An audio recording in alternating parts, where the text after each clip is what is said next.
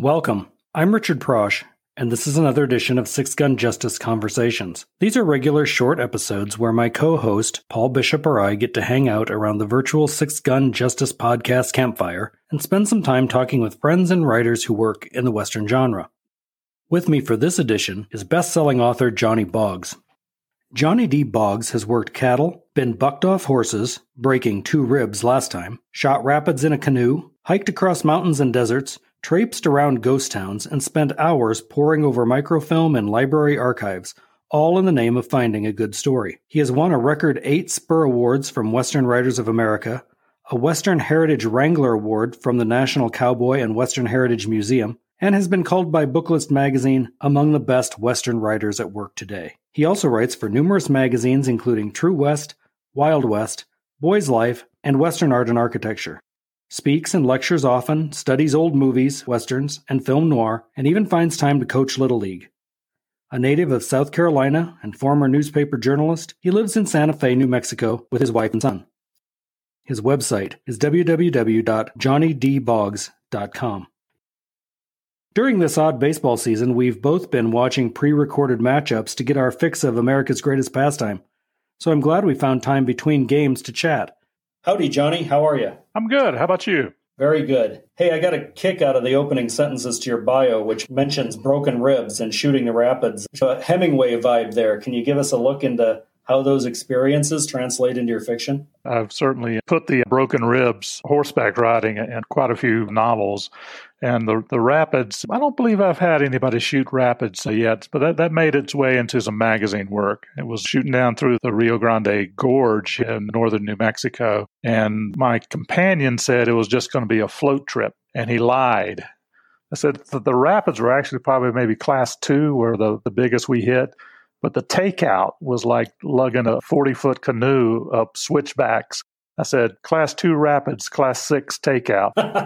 Right. I suspect that exploring ghost towns and that sort of thing has made its way into a novel or two. Sure. Westerns are all primarily about landscape. If it's Western art or Western literature or Western film, the landscape has a lot to do with it. So if you go to the places that you're writing about, and you can't always do that, but if you can, you do get to see exactly what the people 100 years ago or 50 years ago or wherever, how they had to deal with the land. I was actually doing a Western art story for True West magazine. I was talking to somebody about what happens after the pandemic is over with Western art. And he says the landscape never changes. Yeah. And I said, well, there's a lot of truth to that. It might change a little bit. You can see where some miners have taken away mountains and things like that. And rivers obviously change courses. But yeah, the landscape is pretty much the same. You've written a lot about baseball. Camp Ford is one of my favorite books you've written. Thank you. Where does writing baseball come from for you? Were you a sports writer at the newspaper? Most of my career was in sports. I started out as a sports reporter in Dallas at the late, now dearly departed Dallas Times-Herald, and then I went to the Fort Worth Star-Telegram. I started out as a sports writer and moved over to the copy desk, and I was assistant sports editor in charge of the night operation at both papers. Most of my journalism career was in sports.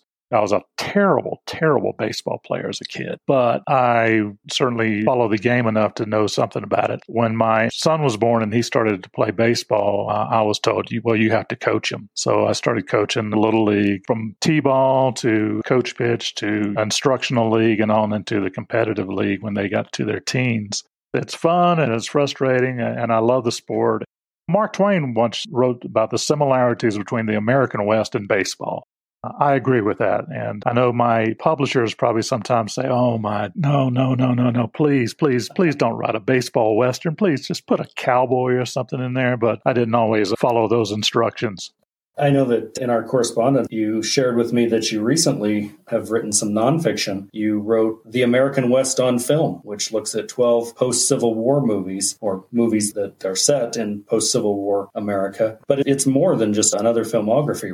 There's some editorializing on America and history. ABC called me. It was a cold call. They had asked another Western historian to do the book, and he said he didn't have time, but the person you really need to talk to is Johnny Boggs. So they called me. And I had written filmographies about the movies about Billy the Kid and the movies about Jesse James. So when he called and said what he was doing, I said, yeah, I can do that. But what they wanted to do was take a look at how Hollywood history compares to actual Western history. history. And we shot for 12 movies. I think I wound up doing 11, and usually they just wanted 10 for the series. It's called Hollywood History. So we open up, it gives away the plot of the entire movie, and then we go to how the movie came to be made, and then the history of the person, the event, general idea of the movie, and then we go to comparing the movie's version of history against what really happened or what is believed to have happened, and then how the movie stands up in its place in film history today.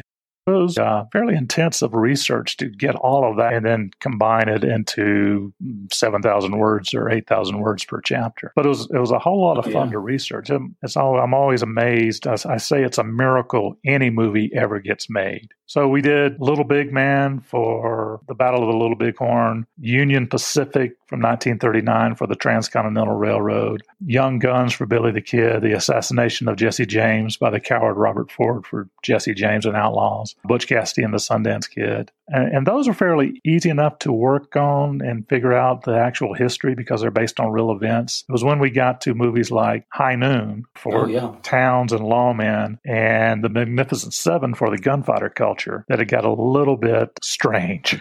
I'll bet. That sounds terrific, though. They just asked me to do one on sports on film. I actually said, why don't we do baseball? And they said, baseball is too limited. Let's do sports. But I did get 2 baseball movies in that one. The Jackie Robinson story from 1950 where Jackie plays himself, and A League of Their Own, which they demanded for the women's play during World War II in baseball. I did throw in Junior Bonner for Rodeo, so I've got a Western in that one too. Oh, good. You've also scheduled to write a nonfiction book on Red River. Yeah, University of New Mexico Press is launching a new series called Reel West, REEL, and it's just looking at the making and the impact of Red River.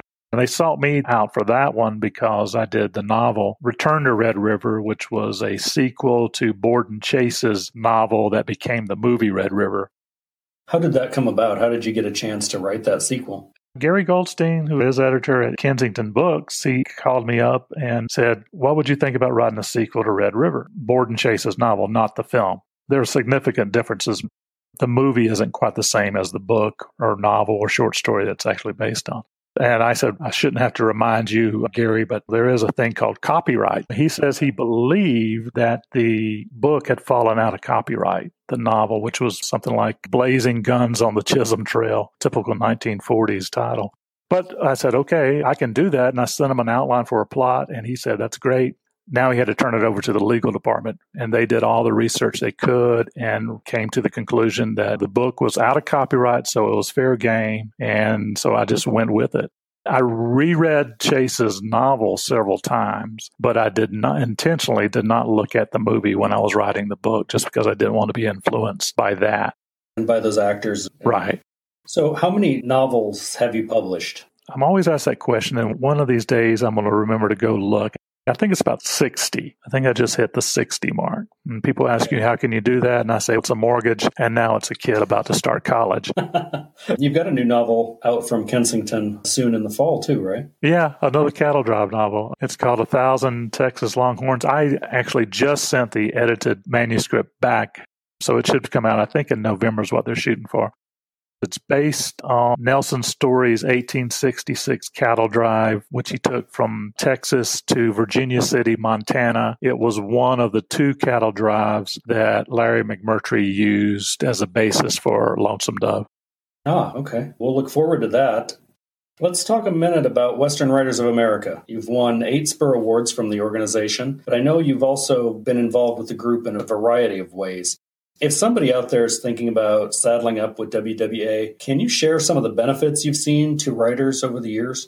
I honestly believe I don't have the career I have now without Western Writers of America. I made the connections, made the friends. I had a few novels sold and published before I joined WWA. My first convention was 97, and I expected maybe you'll make some friends and make some connection and learn a lot. And I haven't missed a convention since, and I certainly made the friends. Maybe didn't realize how deep of the friends I would make, but you're in with your own crowd. These are people that are writing about the West. They're in the same boat that you are. And publishing, it's always a rocking, violently topsy-turvy boat. But it's a great organization, and it really helps people that want to write about the American West. And it's not just fiction. There are poets, there are songwriters, there are screenwriters, there are nonfiction writers. And it's not just 1860 to 1890. It's prehistory to today. That's one of the things I try to tell publishers. They don't always listen to me, is the West didn't end in 1900. I go to the grocery store, chances are I'm going to run into a working cowboy in Santa Fe, New Mexico, where I live. People are still fighting for the same thing. It's about land, and it's about race, and it's about borders and everything. I always roll my eyes when somebody publishes a novel or somebody makes a movie called The Last Cowboy. No, not happening. Right. I was amazed at the convention in 2016 when we were there for the first time, and the sheer number of projects that are going on in all the variety of ways that you mentioned, the music and the poetry, and sitting there at the Spur Awards and seeing some of the contemporary Western novels that are being written. The one thing that really amazed me about Western Writers America, the first time I went to a convention, I was actually paid to go there for a magazine to interview the late, great Elmer Kelton. Pretty good gig. You're getting paid to interview probably the most iconic Western writer of our time. And then I met Lauren D. Esselman. And what really amazes me every time I go to one of these conventions is actually, by all rights, as competitive as the market is, especially for Western, and especially for Western fiction, we should hate each other's guts. We should be like, Kansas City Royals and New York Yankees. But everybody's very helpful. That the beauty of the organization is they're all willing to help. You ask them a question and they'll give you an honest answer. That's the vibe I got too, was that if somebody gets a publishing contractor and says they've got a new book coming out, everybody else knows how tough that is and says, hey, that's great, because we all know right. It's an achievement. So with the pandemic going on and everything up in the air, what are some of the events that you hope you can be promoting this fall? I was supposed to give a writer's workshop here in Santa Fe, and I just got word today that they were obviously canceling. These are difficult times, but people are still writing and publishers are still publishing books. So that's going on. But as far as marketing, I think it's going to be very tough times until this thing's all over. Yeah, I agree. We'll just have to wait and see what happens with everything. People are still reading. That's the good thing. I can tell by the clock on the wall that our time is about up, so thanks for visiting with us today at the Six Gun Justice podcast, Johnny. Thank you. We wish you the best in the future, and we'll be looking forward to some of those books we've talked about. Thanks to Johnny Boggs for hanging out and chatting today. You can learn more about him at his website, www.johnnydboggs.com, and follow him on Facebook and Twitter. As always, a hearty thank you to our sponsors, Wolfpack Publishing, author Chris Enns, and the Western Writers of America for making this podcast possible. And thanks to you for listening. Paul and I appreciate your support of our Six Gun Justice podcast and hope you continue to enjoy each and every episode. Be sure to check our website, www.sixgunjustice.com, for links to previous podcast episodes, speed listens, and prior conversations, along with reviews, interviews, and articles from the Western genre. Till next time, keep the sun at your back and a good horse at hand. Let's ride.